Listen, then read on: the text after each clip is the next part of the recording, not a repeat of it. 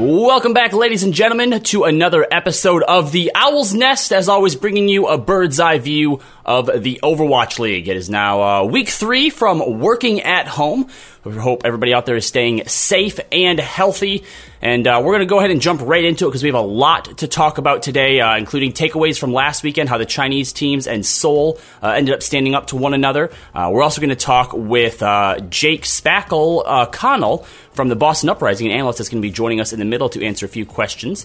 And finally, we're going to talk a little bit about what exactly happened to the San Francisco Shock last weekend. 2019 champions dropping both of their matches. But we'll get into that. The first thing we're going to cover here, of course, is the Chinese teams. Last week, we went over what to expect from them. I think, Jake, between you and I, we kind of figured that Shanghai is probably looking the best out of the 4 of them.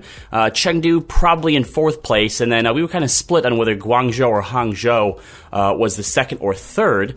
And then this weekend, everyone left 1-1. So overall, what are your takeaways, between these 4 teams based on last weekend's results? Well, I definitely have to be a little bit warmer to the Chengdu Hunters. I think obviously everyone going 1-1 shows the field is at least somewhat close. But I think Chengdu probably outperformed my expectations more than any other Chinese team. I think them beating Shanghai was like the biggest individual surprise of those matches. But as you said, every team going 1-1, I mean, I think the only conclusion from results like that is that we have to see more, right? Like these teams are closely matched. They have been practicing against one another. So like the final product of matches are really anyone's game at this point. Now, was there any of these matches that particularly stood out to you? Because, going into it after Shanghai 3-0'd Guangzhou, I was feeling pretty confident, in our original assessment of the Dragons. But when they went up against Chengdu, they then got 3-0'd themselves. And I thought it was interesting, too, that, we saw throughout the weekend from all the teams quite a bit of compositions. There was a little bit of dive. There was some double shields, there was some full dive, there was mixing in a lot of those characters. And Shanghai, especially Fleta on the Tracer, I thought really performed against Guangzhou, but it looked like in their match against Chengdu that they shied a little bit away from going the full dive, which you had mentioned, at least last season, playing against Chengdu's style, usually trying to sort of mirror match them and go dive to their dive is usually the best way to handle them. Yeah, I do wish we had seen more of that for Shanghai. I think you make a good point that Fleta on the Tracer. And right now, the meta is in such a place where you don't necessarily have to be playing a dive, like an all-in dive composition where your whole team wants to do that, to be fielding the Tracer. As long as you have like at least a Brig or maybe a Zen, these heroes can really support Tracer very effectively. So I want to see, especially against a team like Chengdu, the Tracer just gives you that utility to open up the map, clear out certain areas. Okay, somebody there, somebody not there. There's no hero better than a Tracer, really, besides Sombra, which is banned. But like just to scout the map and to get space controlled, so that you don't get surrounded, you don't get flanked by people you didn't expect to be there. And that's, it seems to me, is so critical to Chengdu's success, is that they're getting that surround off and their dive is perfect. So if you just disrupt it a little bit, and you have a little bit more mobility, I want to say, and space control, I think it would be a lot harder for Chengdu to play. But I don't think it's going to be so simple. Losing 3-0, you can't ever put it down to like one hero swap, one hero pick. So Chengdu really just proving that they're a stronger team than I had realized. And also proving that their willingness to just commit to a style really still has validity in the Overwatch League. So one of the other teams I kind of wanted to highlight a little bit here is obviously the Guangzhou Charge, did very well too, and the Spark, both of their matches went all the way to the Game 5. And I'm wondering, last week that you had given quite a bit of encouragement to Happy and wanted to see his Widow play out through this weekend. We saw him absolutely pop off on the beginning of a map like Route 66, but then as he started going up against like the double shields, it seemed like it took him a little bit longer than it maybe should have to switch off of the Widow onto something like the Hangzhou. What are your thoughts about that? I think you want to make it work, especially a player like Happy playing Widow, but it's just a really terrible matchup for Widow, right? The double shield enables the other team to just leapfrog over and over and over again, and you really have a very small number of actual opportunities to hit headshots. And it becomes a game of like, if you miss your like 1 or 2 shots that you're going to get, then you lose, which is a kind of a ridiculous burden to be putting a Widow on. And I think you're right, means that you probably shouldn't be playing Widow because it's just too unrealistic. But that being said, it's Widow's such a confidence game. You need to have that faith in yourself that, no, I can still do it. I can still hit those shots and sometimes play it in the circumstances that other players won't. Just because you're feeling it like that. So, on the one hand, I'm not disappointed to see Happy, confident on the Widow, wanting to play it even in tougher scenarios. But I do think you make a good point that cycling the composition is ever more important in the world of hero pools. All right, so then finally, obviously, like you said, we need a few more matches before we can really start to, figure out where these teams fall in relation to one another. But, we'll get that, of course, going into this weekend. So I want to give us a chance to maybe, rearrange our sort of pecking order here for the Chinese teams. How, after seeing at least a little bit that you saw, would you still place them relatively the same order that we had before, or do you want to maybe switch them up a little bit? What do we have before? We had Shanghai. We had Shanghai at number 1. You had Guangzhou, the Spark, then Chengdu, and I had the Spark, then the Charge, and Chengdu in the back. Yeah, well, I mean, technically, I think my ratings are still sort of okay, but it's so interesting after some of these surprise wins, right? Chengdu coming out 3-0, it's not even close, and yet Shanghai destroys Charge, right? Yeah, you wouldn't expect it. But I actually think that I'm going to adapt yours a little bit more here. Seeing the difference between the Spark and Guang. Oh man, I don't know. They're still so close. Yeah, right. It's not. I mean, I thought that matchup would be close. I didn't think it would be dominant. I did favor GZ, but I don't feel like can say, I was right, because I don't think I ever gave that a strong prediction. I feel like I just want to drop everybody to second place. Like everyone's just tied right there at second until we get a little more out of them, because there's not quite enough from any side to really. Oh yeah, I mean you can't argue that like there's a definitive ranking here just because these teams like they all came out 1-1 out of a week, and I think that is actually rare. It seems like the default. Like, that's an average result, like nothing surprising here. But that's actually quite surprising to see a field of 4 teams all being able to take games off another, all stylistically matching up in different ways. I think I feel that the Shanghai loss to Chengdu, I feel that that's a bit of a fluke. Like, maybe not the loss, but I think the 3-0 is. I think that's like a bit of. They definitely seem like they weren't playing to the same level that they were against Guangzhou. Yeah, and I think it could be the fact that Chengdu wants to play this crazier style. But I think if Shanghai just matches up and just goes to that place that Chengdu loves to be, I think Shanghai can easily be competitive with them there. And I think that's where Charge is at their least comfortable when they're trying to challenge a team that wants to be that crazy, right? It feels that Chengdu's success really derives from, playing this very fast style against teams that are trying to play slow. They really understand how to punish those slow players, take the map control and surround them and get the value out of that. But in that classic mirror match, you can put a lot more emphasis on Fleda's Tracer and make that the most important thing in the match just by, forcing that duel all the time, playing the Brig and the Tracer and really picking around that. I feel that you can put a lot more pressure on Chengdu. So I still feel like the individual talent on Shanghai gives them the edge here. And then finally, of course, because I don't want to get out of the segment without talking about them, since we did talk about them a little bit last week, the Seoul Dynasty, clean sweep over both the Los Angeles Gladiators and the Los Angeles Valiants, who were the two that defeated San Francisco as well. What did you think of Seoul's performance, and what do you think this sort of says about their future of being a playoff caliber team? Well, I mean, I was worried. As I recall talking about Seoul in the past, I was worried about a couple pieces in their roster, but now I think you can't really be worried anymore. I mean, I think Fitz showed up incredibly well, on that second DPS role to complement Fleta, as well. Fleta looking in top form. He's been a player who's had a lot of great performances, but not always, not every single time. Sometimes this team has struggled, but doesn't look like they're struggling now. And I think their strategy has paid off really well, picking up really, really star players from other teams, like some of the best. I would argue three of the best players on the old London Spitfire Championship roster. Badosin, Profit, and Gesture.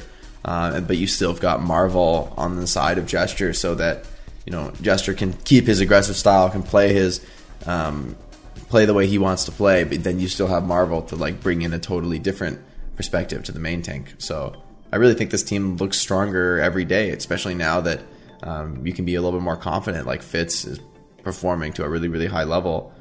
He was the only player that you could even have a question mark for this team. So they're starting to look really dangerous. All right, well, we won't get to see any more of Seoul come this week just yet. But of course, we do need this weekend to see how the Chinese teams start to sort of hash it out a little bit. If they all go 1-1 another weekend, I'm not sure what that's going to look like. But guys, we'd love to know what you think. Let us know in social media. Do you favor Shanghai over any of them, or do you think that maybe Chengdu has proved themselves and deserve to be ranked a little bit higher among the four of them? Let us know at CheckpointXP on Facebook and Twitter. You can also find Jake at JakeOW on Twitter, and myself at Robbie_Landis CP. We'll be right back.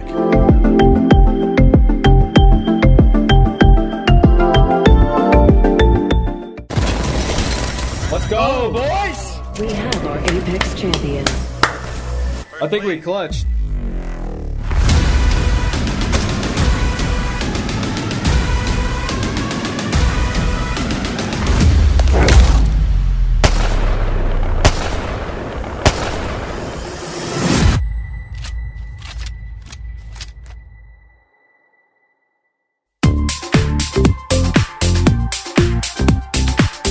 Welcome back, everyone, to the Owl's Nest. Now, the first thing that you're probably noticing is that we're missing Jake. But don't worry, because we have Jake here joining us from the Boston Uprising, one of their analysts, Jake, Spackle, Connell. Jake, welcome to the Owl's Nest. We're really glad that you were able to give us some of your time today. Now, the reason that our Jake isn't with us right now is we did have some scheduling snafus to work around today, so this interview was actually recorded a little bit later than what the rest of the segments are, but don't worry. We'll get back with Jake there in segment 3 and talking about how San Francisco, 2019 champions, went 0-2 against both the Los Angeles teams last weekend. But, of course, starting, like I said, we have a new Jake here with us. So the first thing I'd like to do, Jake, is I want to talk to you a little bit about what your job from week to week as an analyst looks like. What do you actually do for the team? Because I feel like an analyst, especially to the average viewer, is a pretty broad term. So what does your day-to-day contributions for the team look like? Yeah, I mean, I think every single team, their analyst has a different role, and it's never really the same. But at least for our team personally, I do a lot of scouting and working with the coaches. I think a lot of people think that all analysts usually work with stats and stuff, but I typically don't do as much of that. There's some times where I do, but it's not too frequent. I do a lot of tech stuff because I have a background in cybersecurity. I was in college for that before I had this job, so I do a lot of advising with management for tech setups and issues, and then also sometimes working with players and stuff like that. So a bit of mix of everything. So, do you end up working more with the coaches and the support staff, or, you mentioned working a little bit with the players. Is that like a one-on-one type stuff? Because I feel like, when most people think of an analyst, you're right. We probably think of, working with stats or, sitting down and just, reviewing footage after footage, for hours on end. Mm-hmm. Yeah, I mean, it's mostly with the coaches. There's definitely times where I have to work directly with players. But a lot of it's definitely with coaches, helping them prepare for their own feedbacking for players and then reviews, things like that. Now, I'm wondering if there's been any big changes in the way that you help prepare for matches since the introduction of, hero pools in bans. Prior to this, a lot of what we used to hear or see teams is, they would prepare for specific teams and, know what comps, they might be playing against and what they'd want to go up against. But obviously with hero pools, that kind of puts it all up in the air. Do you still prepare for what you think you might face against teams, or is it more, looking at what your comfort picks are and finding the compositions that are going to work best for you as a team? Well, first of all, I think that, our preparation has changed a lot with the introduction of hero pools because, like last year is a really long stagnant meta, so you're kind of just slowly working up and kind of just improving on the same thing, but now it's like a week-to-week basis. You're constantly like switching, and so Sunday comes around, you figure out the bans, and then you're just theory crafting all night type of thing and trying to figure out what's best. But I think it's also a lot of, working with what's a comfort pick for your own team, because you can play the meta, but you can also, do slight variations. And I think you really need to have a team with a very large hero pool to be able to play all the different metas that are going to come out with all the hero bans. So yeah, there's definitely a lot of like really fast prep work with it. Yeah, so I think there's definitely prepping for other teams as well. But most teams are typically running the same thing, to be honest. Like after the first day, there's usually one team that has the meta figured out, I guess, or maybe a couple teams, and then every team they scrim will keep running the same thing. So I think it's a lot of people running the same comps. So from your perspective, what have been some of the biggest challenging for the Boston Uprising so far this year? I think we've had a lot of small challenges. I'm not exactly sure what would be the biggest or what would I would call the biggest, but I think if I had to choose one, it would probably be our roster changing so much. I think when we built our roster in Trials, it was very different than it was now. Like we lost Munchkin, Axiom, and I think both those players had a lot of value, and Axiom obviously might come back at some point, but I think it's definitely something that we got to work with and changes our flexibility with our hero pools. So I think that's been a big challenge for us. Yeah. So one of the things that people were sort of theorizing might happen with the teams being separated into the divisions was that we might start to notice some individual trends in meta from division to division start to play out. Have you noticed anything like that in scrims or in pro play on a region-by-region basis? It's actually interesting because I definitely thought that would happen, but it's kind of hard to see because Asian teams haven't really scrimmed or played matches at all until recently.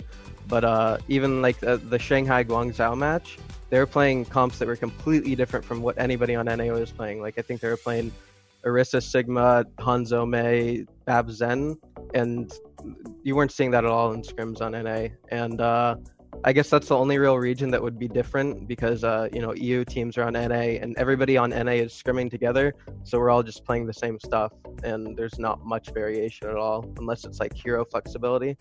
But yeah, I'm looking forward to seeing more of the Asia matches because I definitely think there will be a lot of differences between the two. All right, well then finally what I'd like to do is also get your initial thoughts on Echo so far. I know she's only in PTR and she might go through a few more changes before she hits live, but what are some of your initial impressions? So when I first saw her, I had basically two impressions. It was she's busted as hell and she's going to make the game better in a way because her kit is just absolutely insane. Like she has insane movement, which I think it's been nerfed a little on PTR, but I'm not sure how much more it'll get nerfed. I think when she releases for Al, she's going to be very heavily played. But I also think it's interesting because you look at her kit and it's just the movement and she just has so much in it. But then you look at a hero like McCree that's been around since the beginning of the game, and he has like a roll and a flashbang. Like, there's really not much there.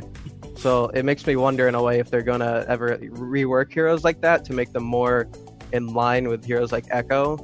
But I don't know. I'm excited about it because I think it'll change the game a bit. And yeah, I don't know. I don't know if I think she can go live the way she currently is or the way I last saw her, but I don't know. She's crazy. All right. Well, thank you so much for joining us, Jake. We appreciate you taking the time to give us some, your thoughts and opinions here on the Owl's Nest. Yeah, for sure. Thanks for having me. All right. Well, good luck to you and the Boston Uprising. Up next, we'll take a look at the matches coming up this weekend, including our match of the week, and talk about how and why the San Francisco Shock dropped 2 matches. Coming up next.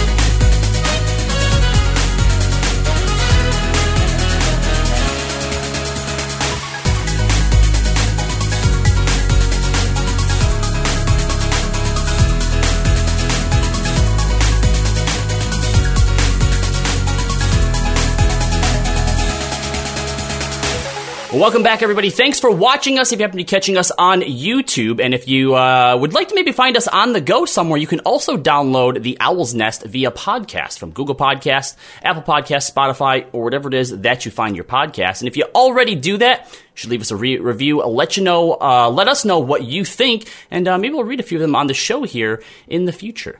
So the first thing we're going to start with, as always, is our matches of the week.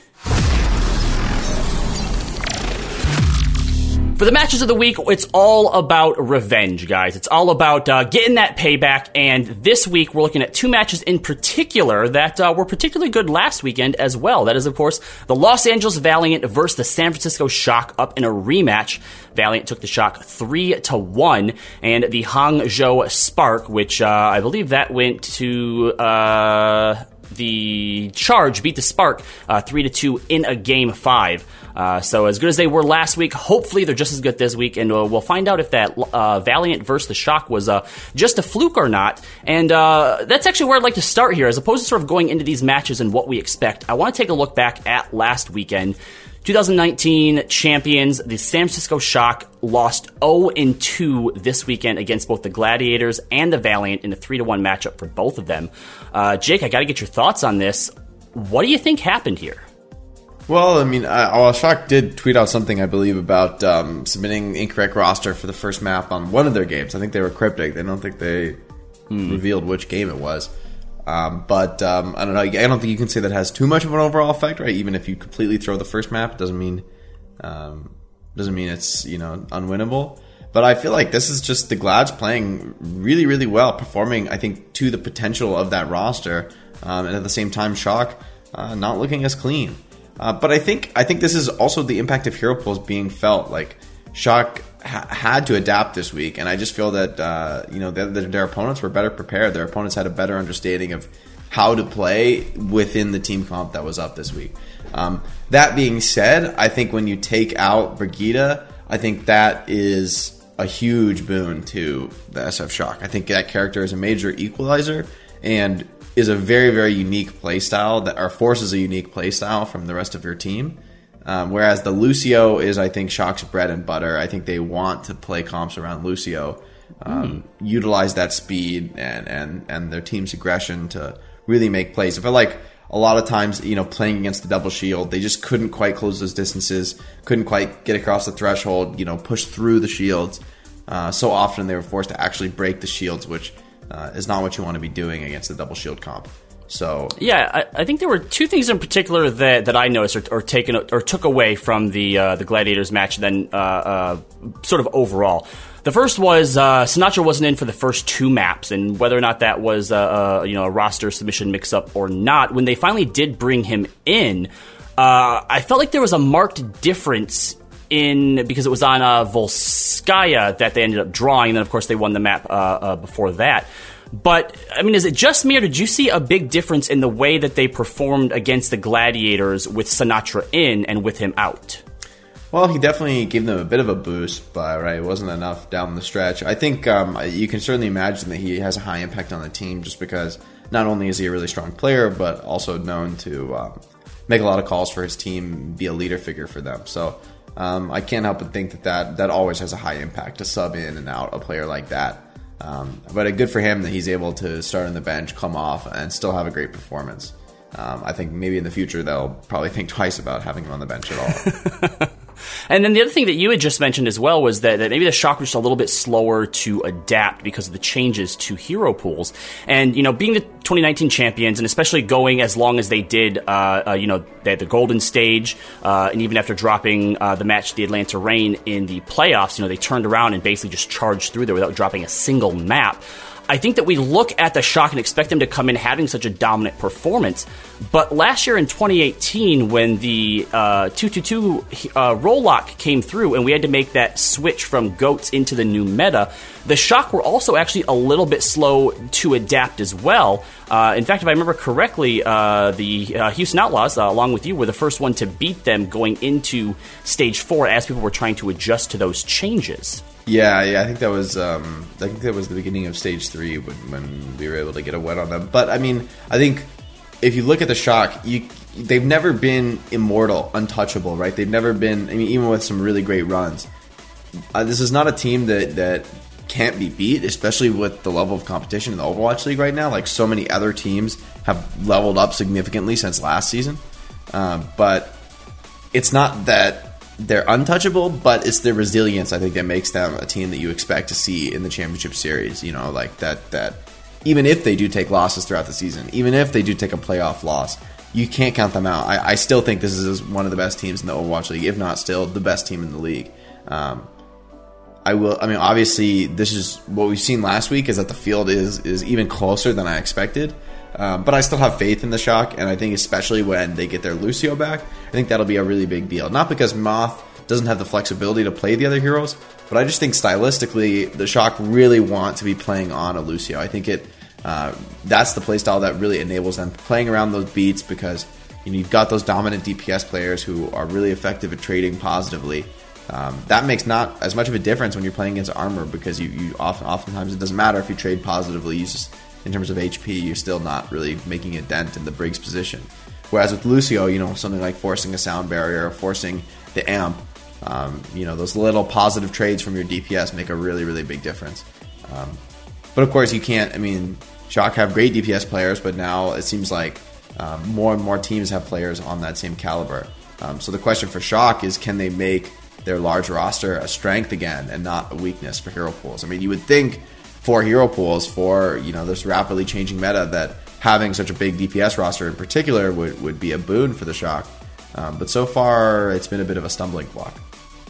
Well, they'll get their chance to try and bounce back this weekend, as they'll be going back up against both the Los Angeles Valiant and the Los Angeles Gladiators. And speaking of hero bans, this week, thanks to Zoe's cat Nori, May finally banned out. Thank you, Nori.